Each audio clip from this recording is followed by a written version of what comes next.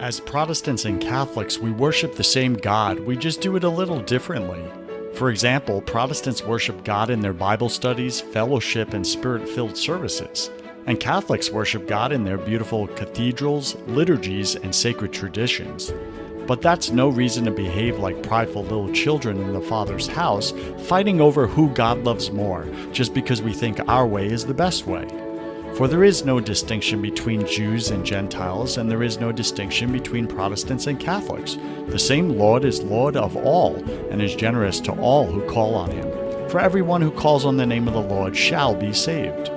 We are all God's children, but the enemy has us distracted and divided against ourselves. Meanwhile, he's destroying our families and robbing our children of their future. We must join forces. Let's stop talking about how we are different and start talking about how we are all the same in our struggles. We are all broken, and we all need a Savior named Jesus. We like this idea so much, we created Broken Catholic, the #1 podcast in the world for Protestants and Catholics. Now close your eyes and take a listen as everyday Christians reveal shocking before and after stories of how they resisted or cooperated with God's plan for their life and what happened next. Hi, this is Dr. Scott Hahn, and you're listening to Joseph Warren with Broken Catholic. You're going to enjoy everything you hear.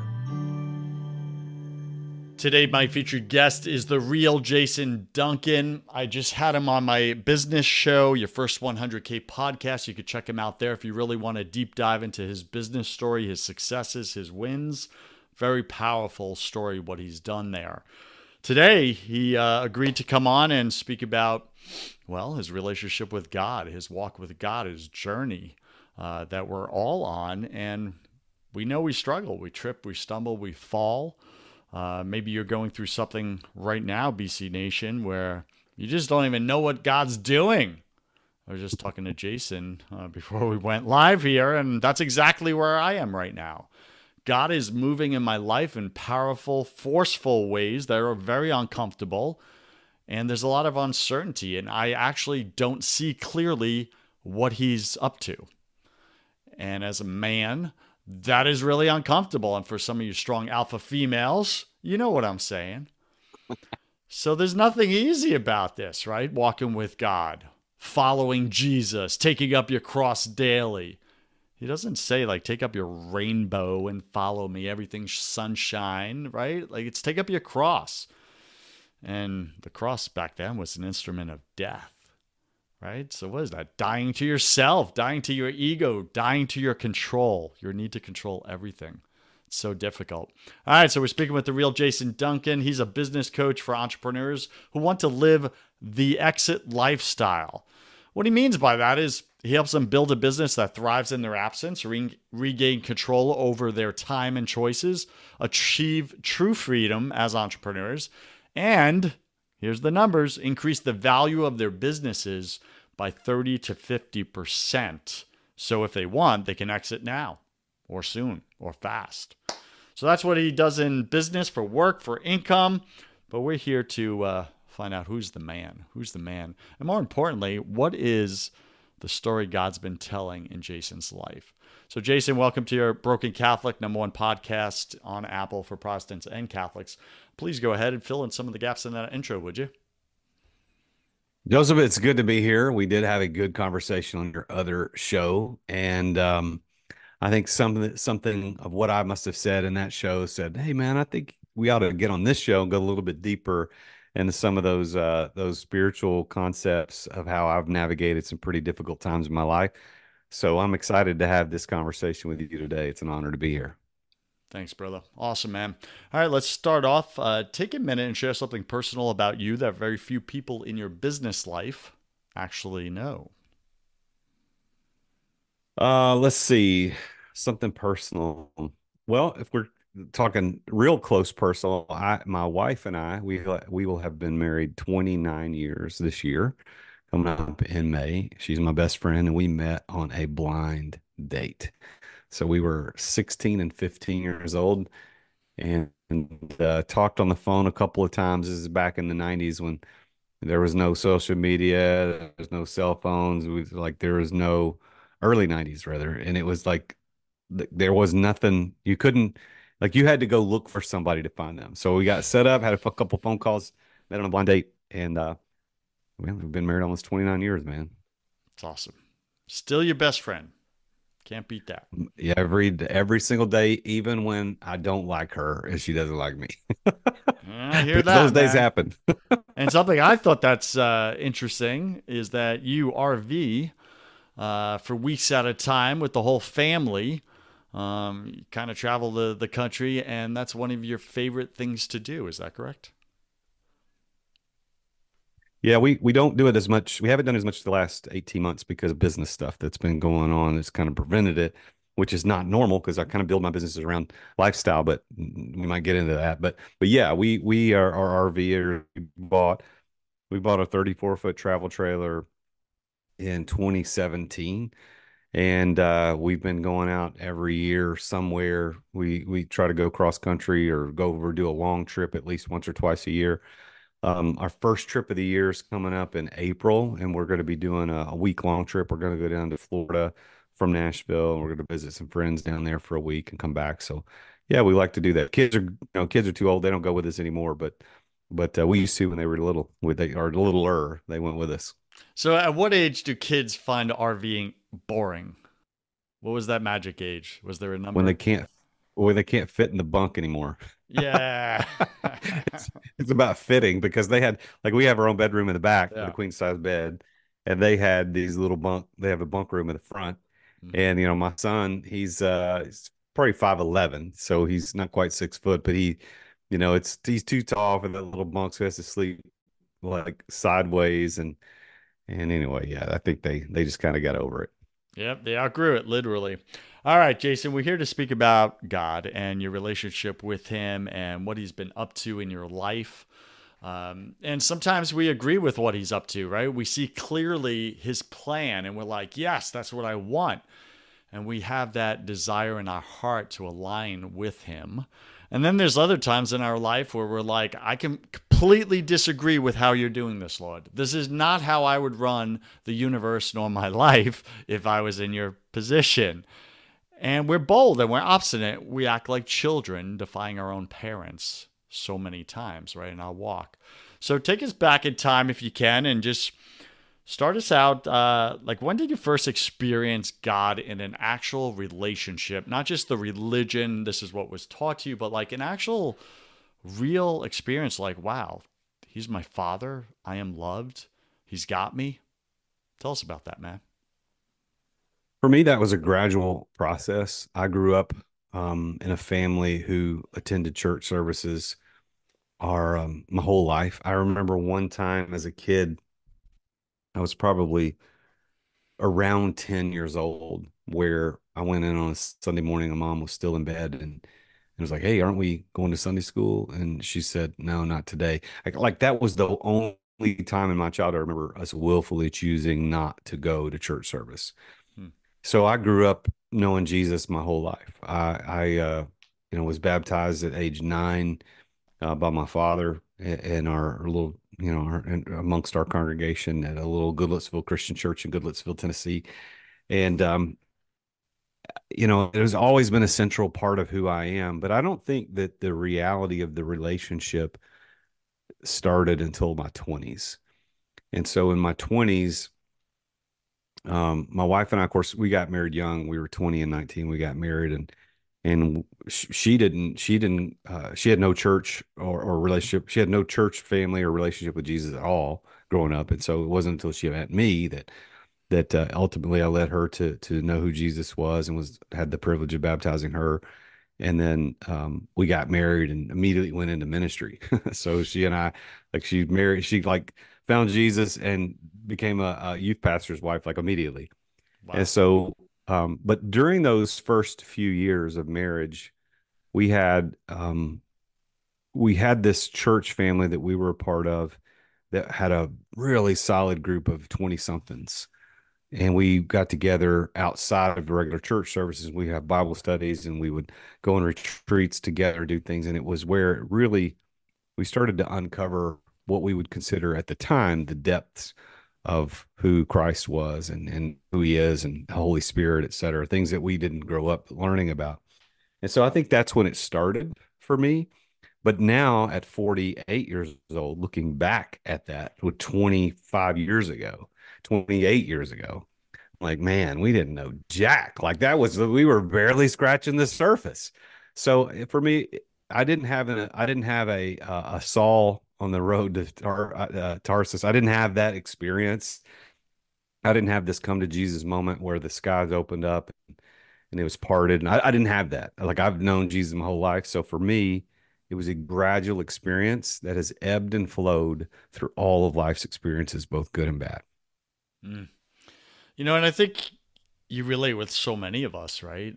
It's our journey with Jesus, our relationship with Jesus looks like following him one decision at a time rather than this big monumental decision of like, okay, I'm in, I'm leaving this all behind, I'm going to do it. And yeah, that happens for a few people for sure. But I think the majority of us, it's that daily walk, that daily grind of, my will versus his will. Where have you run into that collision more times than you want to think about, maybe, or admit?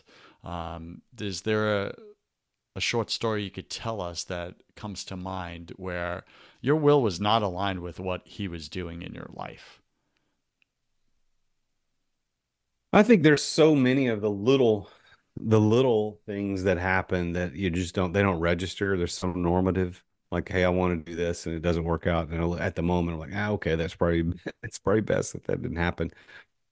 But the biggest thing that I experienced has been in business. I had two big business issues as an entrepreneur. One was in 2019, and then one was just at the end of last year. And I thought 2019, my world was crashing down, but that was nothing compared to what happened at the end of 2023. So 2023 put that all to shame.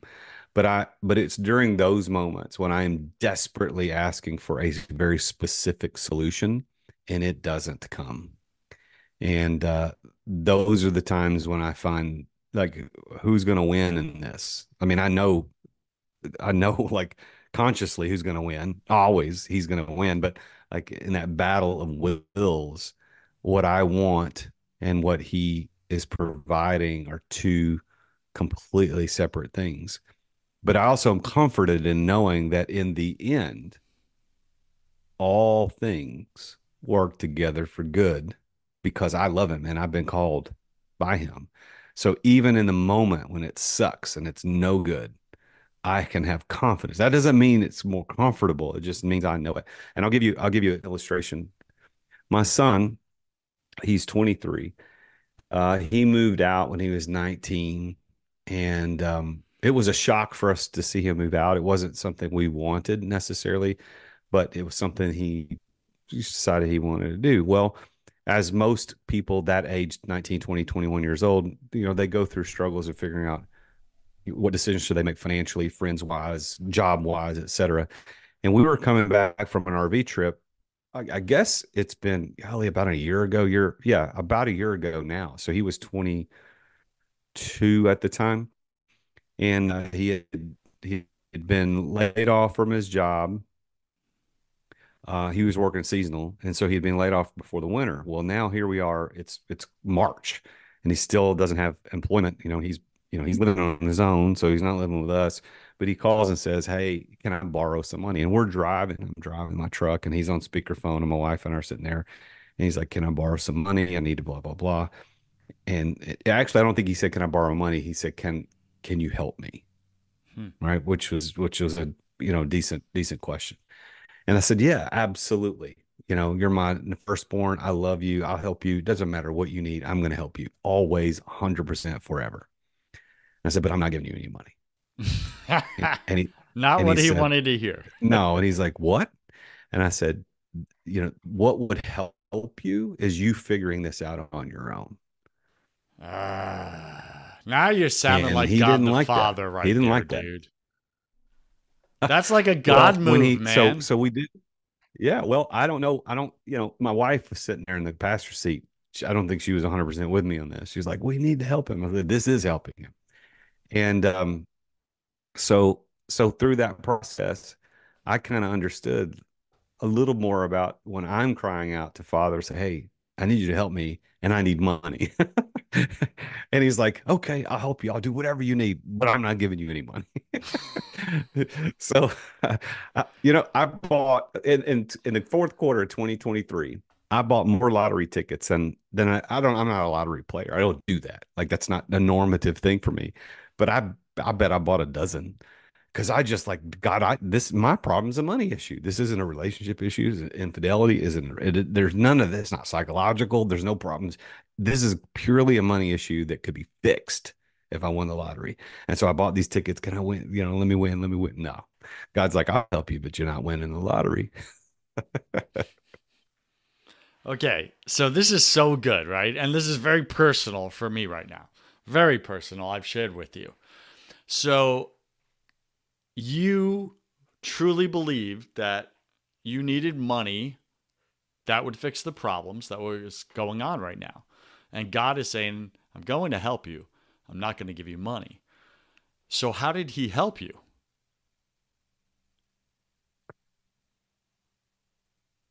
Well, so in the book of Philippians, Paul is talking about what to focus on. And in the fourth chapter of Philippians, and I actually I have this in I use this thing called Prayer Mate, which I'm not an affiliate for them or anything, but this is a prayer app that you can use on your phone, and it just reminds you what to pray for, et cetera. And you can put in your own stuff or subscribe to prayer feeds. And I go through Philippians 4 through 8 every single day. And so here's what to answer that question, Joseph, is he says he starts this section by saying, rejoice in the Lord always. And then he kind of does it again. And again, I say, rejoice. So always means always in all circumstances and all things. And that's tough when if you've got a spouse that dies or leaves you, or if you got a kid who dies or something happens. I mean, I have not experienced those types of things, but I've had some traumatic things that happen in business. Like always, rejoice always. And then he goes on to say, this is interesting. He says, let your reasonableness be known to all men or to everyone. Say that again, please. Let your reasonableness be known to everyone. Well, what does that mean? So I'm a reasonable person. Well, no, it's your ability to reason. It's your ability to reason. So he says, rejoice always. He says, let your reason be known to everyone, the ability to reason. And then he follows it up by saying, the Lord is at hand. In other words, he's here. He hasn't left you. So even in a bad time, rejoice in it.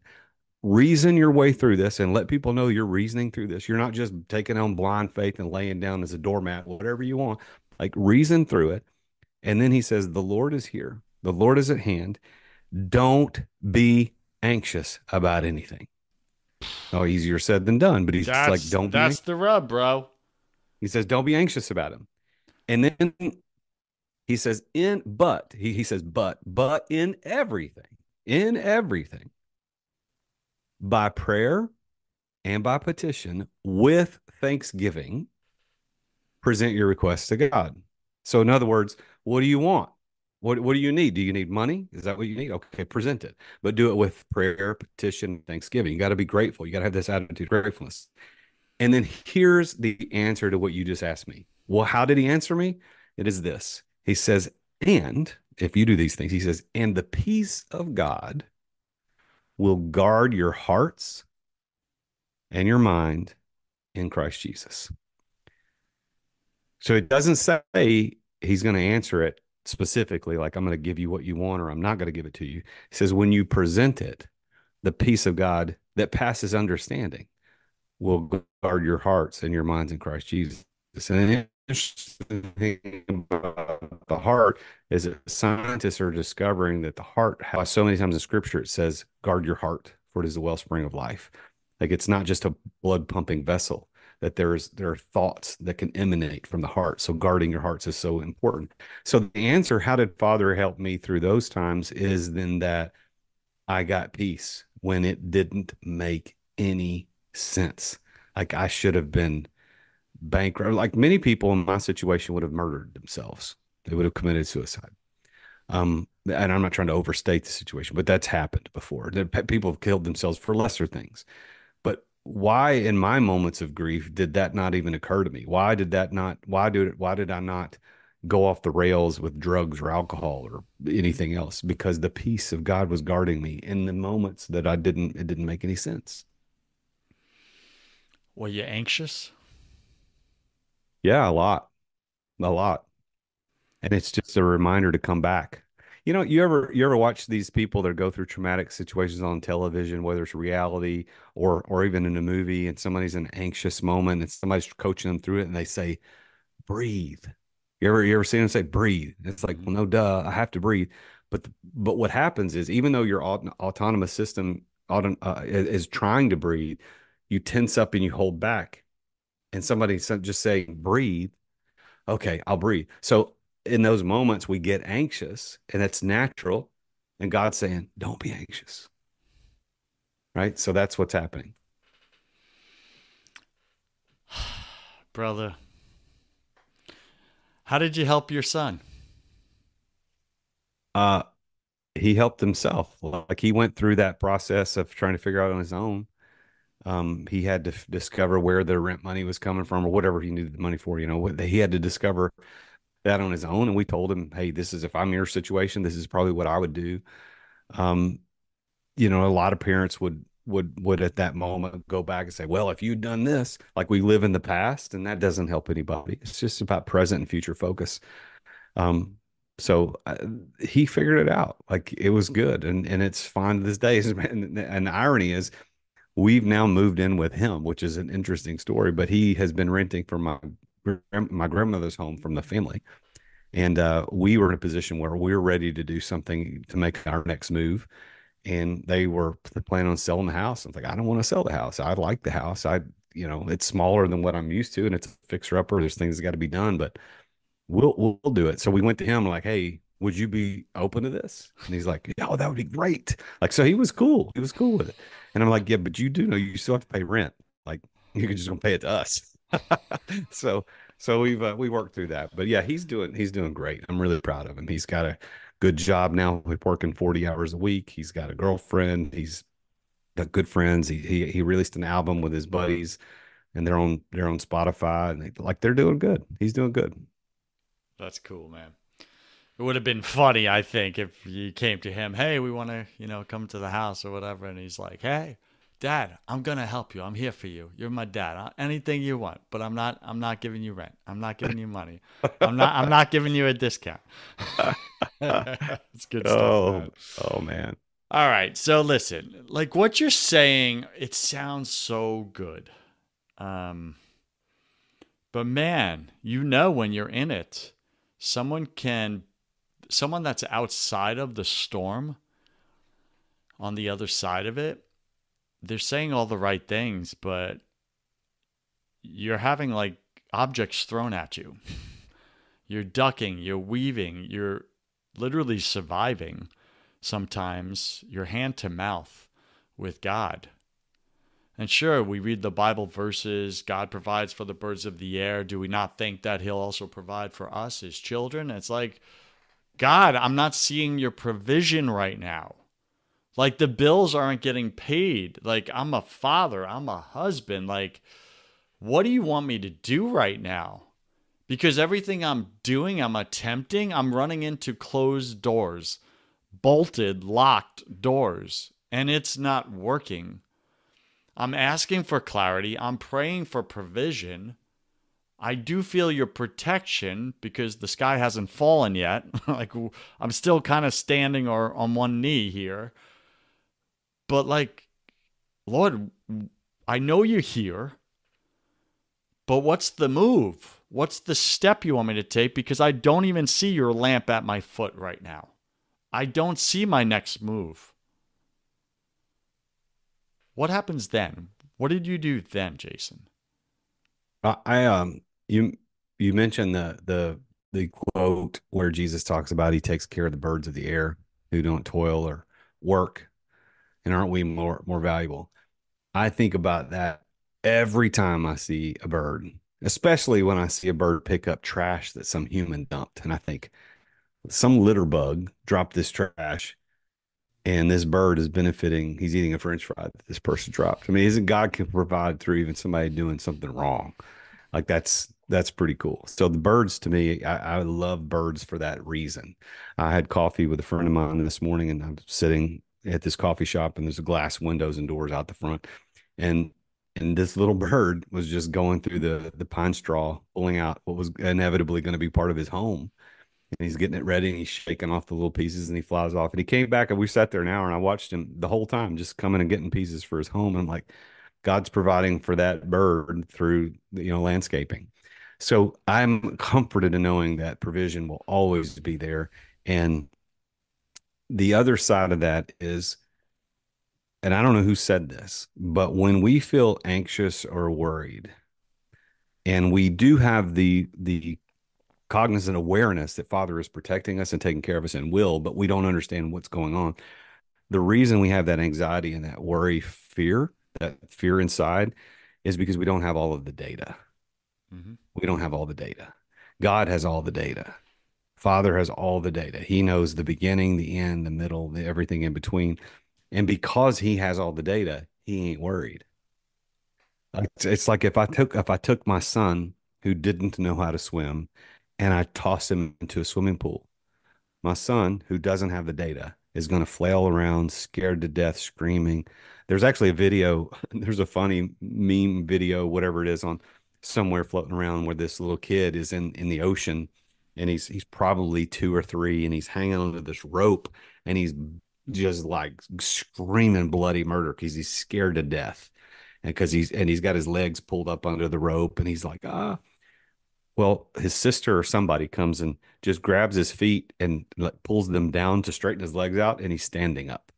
And he immediately clears up, like, oh, okay, I'm good. Like he didn't have all the data.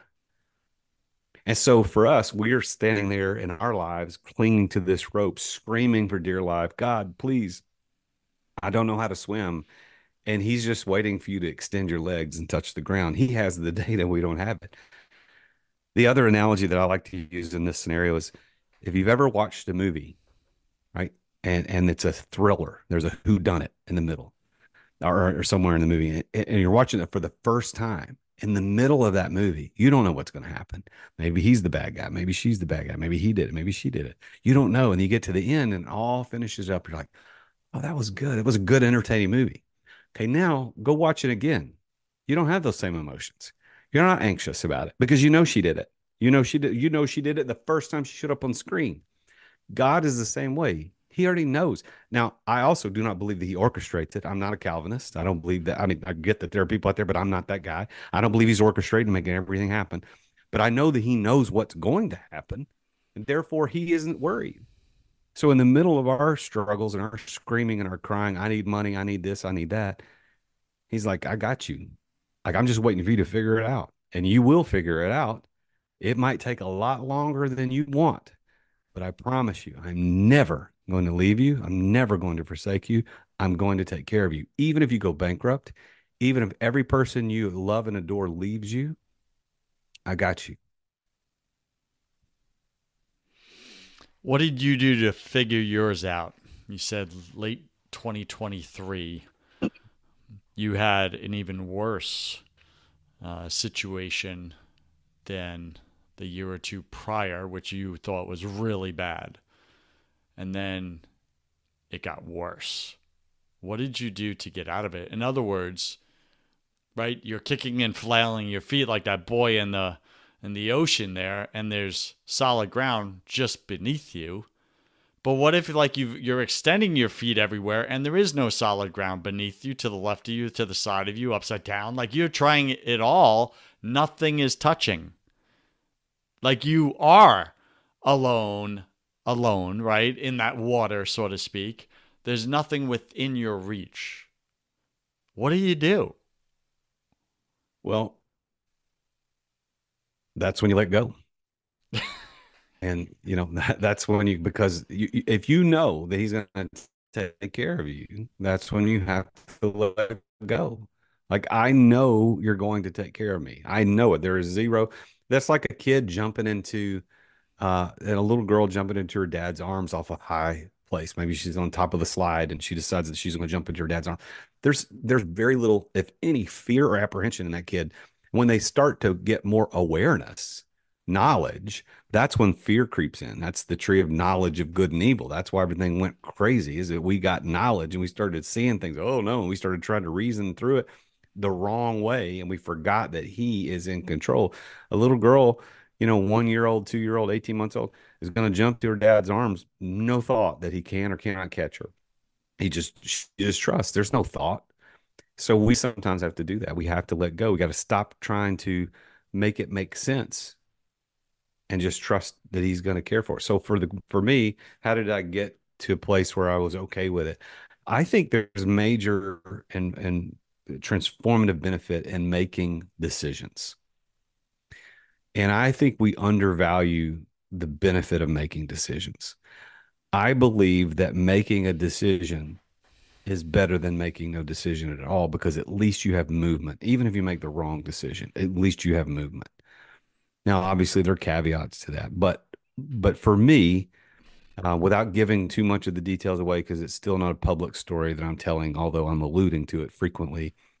Um, but for me, I got to a place around Christmas. I'd been dealing with this for 90 days. I was in the middle of hell for 60 of those 90 days, those last 60 days of 2023. So November, December, was terrible. Meeting with my attorney, obviously my wife was involved, talking to close knit circle of friends. Like, what do I do? Talk to my coach, talk to mentors. What do I do here? The indecision leading up to that point was really what was causing most of my problems. But the decision I ended up having to make was not one that I wanted. It was the one that I was the most scared of. It was the decision that if I did that, it was final and it was over and there's no coming back from it. I'll look like a failure. Like all of those what ifs and worries about the other people's perceptions. That's why I didn't make the decision. Yet that kept me trapped as a slave to what other people thought. Epictetus says, he who lives as his neighbor's wish lives as a slave. He who lives as his neighbor's wish lives as a slave. King Solomon says something very similar in the book of Proverbs. And we need to understand that what other people think doesn't matter. Like, our audience is Jesus. And for me, it's also my wife. Like, those are the two people at the end of my life. If I please those two people, I'm good. So I had to make a decision, the one I didn't want to make. And I made that decision. And it was almost as if 100-pound weight was lifted off each shoulder. And it didn't fix the problem. Like, the problem still exists. The problem is still ongoing. But I made a decision and it released me from the burden of the indecision. And, for a week or so, even after I made the decision, it felt lighter, but it still sucked. I had a friend of mine. So I made the decision on December, I think it was the 29th. And then so 3 days later, a friend of mine reached out to me and he said, "Hey man, let's go driving." He'd bought a new supercar, and I'd ridden with him, but he wanted to go because I'd bought a new car earlier that year. And he's like, "Hey, let's get together, go driving." So I'm like, okay. So on New Year's Day, we got together and go driving. We stopped at stopped to get coffee way out in the middle of nowhere. And he goes, "Man, so what's going on?" Like, he didn't know. He wasn't close enough to me to know what was happening. And so here I am at this place getting coffee, and I pour out to him what's going on. He looked at me like, "Holy crap." Like, he couldn't believe it. And he's like, "Now I understand why you didn't return any of my phone calls.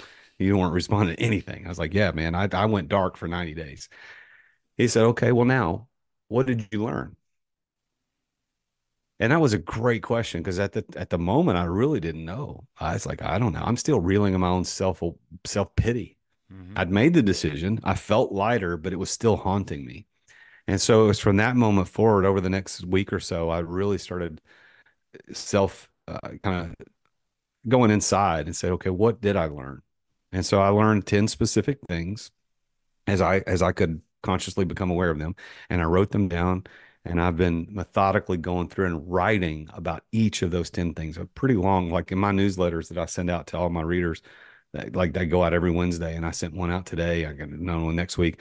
I actually recorded a solo podcast today on one of those lessons. But to me, Joseph, making the decision and then really analyzing what I've learned, that's helped me move through this. Now it's not over, but there's one other thing, and that's this. And Napoleon Hill says this, and I love Napoleon Hill. He said, in every adversity, in every heartache, in every failure, There's a there's the gift. seed of an Yeah, equivalent benefit. that's right. Now, what is a seed? Well, a seed is just the beginning of reality. It isn't reality itself. But I would think, Joseph, in your time of need and struggle, as was for me and mine, is that I wanted the full grown solution immediately. Just like a kid who's in a temper tantrum. Like I wanted it immediately. But Napoleon Hill, although not an inspired writer as is Paul or any of the other New Testament writers or anybody else, but still very inspired in the sense that he wrote truth and he said, "Listen, in every adversity, there's a seed of an equivalent or greater benefit." I truly believe that. I don't know what it's going to be. I don't know what this is going to turn into. I have no idea. I don't know. I was on a show earlier today as a guest. And actually, no. This guy was a guest on my show, and we were talking about baseball. And I quit baseball my freshman year of high school because I had a jerk for a coach.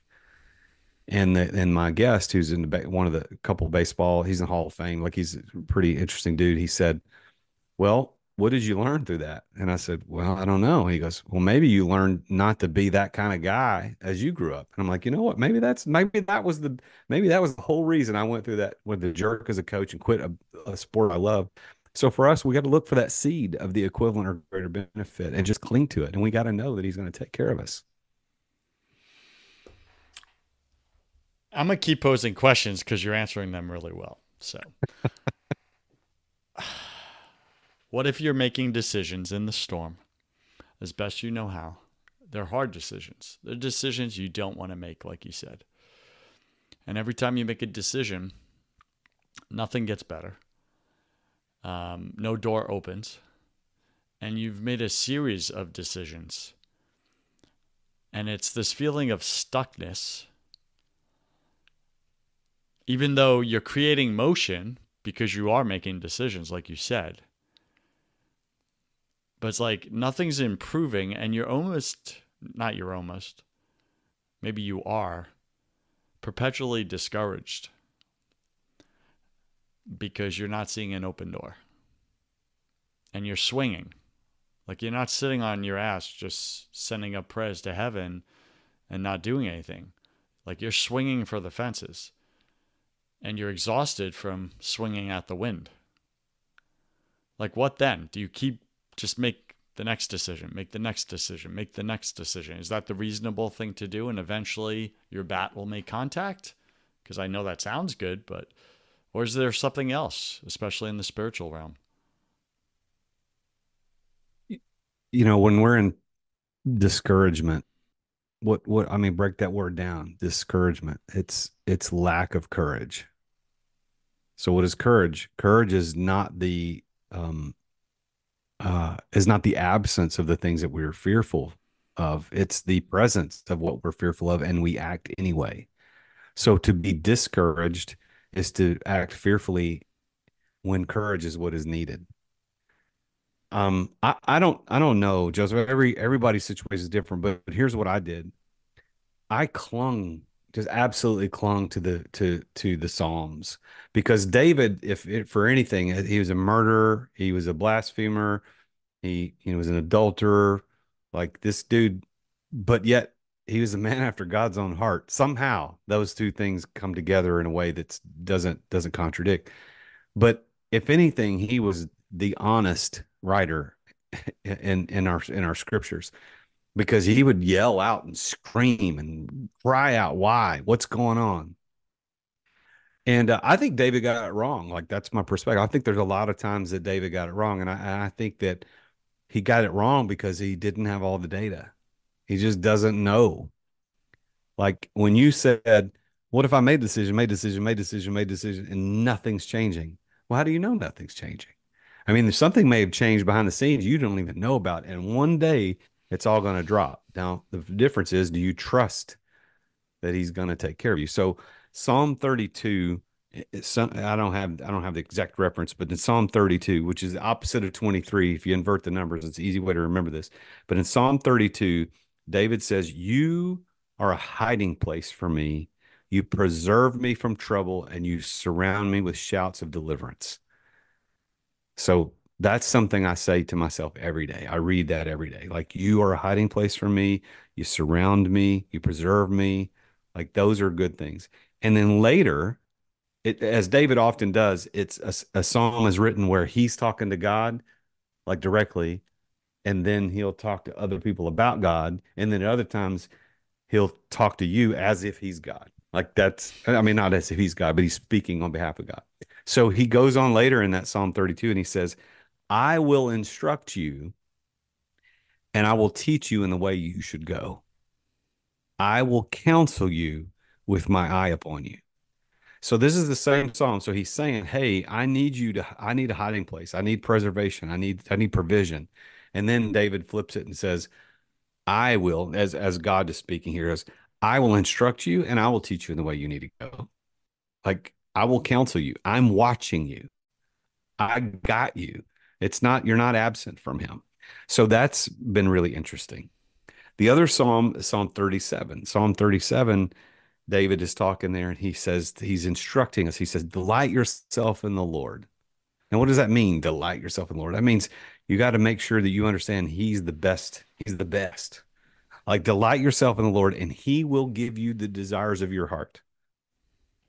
He will give you the desires of your heart. Well, the desires of my heart was to win the lottery. It's $500 million. Like, that fixes everything. Like, okay, so he didn't give me that. So maybe my heart didn't desire that. Maybe that was what my flesh desired, and my heart desired just peace. Maybe I'd misunderstood what my heart truly desired. And again, that goes to the heart has thoughts that are separate from the brain. I think the mind may not actually be centered in the brain. It may be centered in the heart. I don't know. I'm not a psychologist, but that's kind of what I think that might mean. And then he goes on to say, "Commit your ways to the Lord, trust him." And this is the best part. He says, "Trust him and he will act." That's the best three words, man. Trust the Lord, he will act. And he says that the steps of man are established by the Lord when he delights in his way. So we got to delight in him. We got to trust in him. Trust in the Lord with all your heart, with all your soul. Lean not on your own understanding, but in all your ways acknowledge him. He will direct your paths. He will take care of you. He will walk you. And that's what Solomon said in Proverbs chapter 3. He said, "You just need to trust him. He will direct you." Now, as someone who's on the other side of the storm, this now all makes sense. But in the middle of the storm, none of this made sense. But I clung to it anyway because it didn't make sense. Like, I'm standing, I remember one Sunday morning, I'm standing in church service and we're singing some songs and preachers preaching, and all I'm doing is I'm desperately looking through Psalms trying to find solace, trying to find something. That's all I could do. I couldn't focus on the preaching. Couldn't focus on song. And then there was another time that some of the songs we were singing absolutely broke me in terms of what we were saying about provision and protection. It's like, wow, like, this is what I needed. So there are these glimpses where God cracks through the facade of who we are and tries to make himself known. And sometimes we're still hanging on to the rope. We won't put our feet down. Hmm. Well, if you were to ask me what I've learned so far through this storm, which is probably my worst storm ever because I'm now married with children, where before I was a bachelor, it wasn't as bad. Through this storm, I have learned that it has been revealed that I don't actually trust God as much as I thought I trusted God because I'm constantly doubting him through this and his provision and his protection. And my heart knows I can trust him, but my head is just screaming I can't. Right? If I'm just being honest about it. And yeah, that's a wrestle, man. That's a real wrestle. And so I just want to thank you for taking on some deeper, more difficult questions, challenging questions, as it's still raw and fresh in you. Probably the best time to ask you is right outside the storm. You just came out of it, right? So thank you for that. And I know we're tight on time here, so we're going to wrap it up here, unless there's something you wanted to say. Well, one thing I would add to this, because we talked about this on the other show, is that um, of all the psalms for solace and for comfort in times of struggle, it's the 23rd psalm that has been the biggest part for me. And I had a life coach a few years ago that really helped me by saying, "Look, you need to focus on this and meditate on this every day." So I've done that, and I've broken it down into sections, and I say it every morning when I go walk and work out. The Lord is my shepherd; I lack nothing. So if I break that down, okay, he's a shepherd. What do we know about shepherds? In our society, we don't know much about them, but we can go back and look at what it was like. Okay, they were in charge of these sheep's lives. They were in charge of their ability to eat, to sleep, to be protected from wolves and from sickness. Like that's what a shepherd's job was. The fact that he wouldn't care for the sheep is ridiculous. So the Lord is my shepherd. I lack nothing. He lets me rest in grassy meadows. Like he lets us rest where we eat because that's he's grass. So we're resting right in the middle of what we need to consume. He leads me beside quiet waters. So again, why? Because sheep are too scared to drink from rushing waters. So if we're next to rushing waters, it's not because the shepherd led us there, it's because we walked over there. Like that's on us. So maybe it's the rushing waters that are scaring you. You need to get back to the shepherd. He can lead you to the quiet waters. And then he says, he keeps me alive. And that's what a shepherd's job is, to keep me alive. He goes on to say, he guides me in the proper paths for his name's sake. Can you imagine the shepherd who showed up? He left that, that Monday with 100 sheep and showed up to deliver, and there's only 30 left. Like that guy's never going to be hired again. So for his name's sake, it's up to him to take care of the sheep to make sure they don't get lost, they don't get stolen, they don't die. And then here's where David shifts. He's not talking about God to us. He says he turns to God and he says, "Your rod and your staff protect me." But wait a minute, that's not what he said first, is it? No, he says, even though I walk through the valley of the shadow of death, I will fear no evil. Why? Because you're with me. So that means that the shepherd sometimes has to lead the sheep through dangerous places. That doesn't mean he wants them there. He's just, there's a place we got to go, and this is where we got to go through it. So even though I walk through the valley of the shadow of bankruptcy, even though I walk through the valley of shadow of broken relationships, even though I walk through the valley of shadow of losing my job, I don't fear evil because you're with me. That's it. And then he says, your rod and your staff protect me. What does that mean? Well, the rod was a protection tool. It was to beat the enemies as they came by. And the staff was to pull back. The staff was to pull back. If you walk too far away, he'd pull back. So the rod and staff are protection and comfort. And then he goes on to say, you set a table for me. This is great. You set a table for me in the presence of my enemies. So we think about other people coming against us. Father is preparing a table, a feast, and he's going to let you eat right in front of all the people that are making fun of you. All the people that are causing the problem. He's going, hey, I'm going to let you have a big meal right in front of them. And your cup is going to overflow. And he's going to anoint your head with oil, meaning he's going to take care of the way you look, smell, taste, touch. Everything about you is going to look nice. And then he finishes by saying, surely, surely, goodness, meaning good things, and mercy, meaning not being punished for what I should be punished for, are going to follow me all the days of my life, and I will live in his house forever. Man, you do that every day, Joseph. If your attitude doesn't change, I don't know what to tell you. BC Nation, we're speaking with the real Jason Duncan. And I don't know. I feel like I just got led to still waters for this past almost 60 minutes or so. But as we wrap up here, Jason, what's the best way for our listeners to get in touch with you if they so choose? Reach out to me at the real Jason Duncan on Instagram or YouTube. And my website is therealjasonduncan.com. Jason, as we wrap up, let me ask you, what's your favorite thing about God? That he takes care of me, even when I don't see it. And what's your least favorite thing about God? That he takes care of me and I don't see it.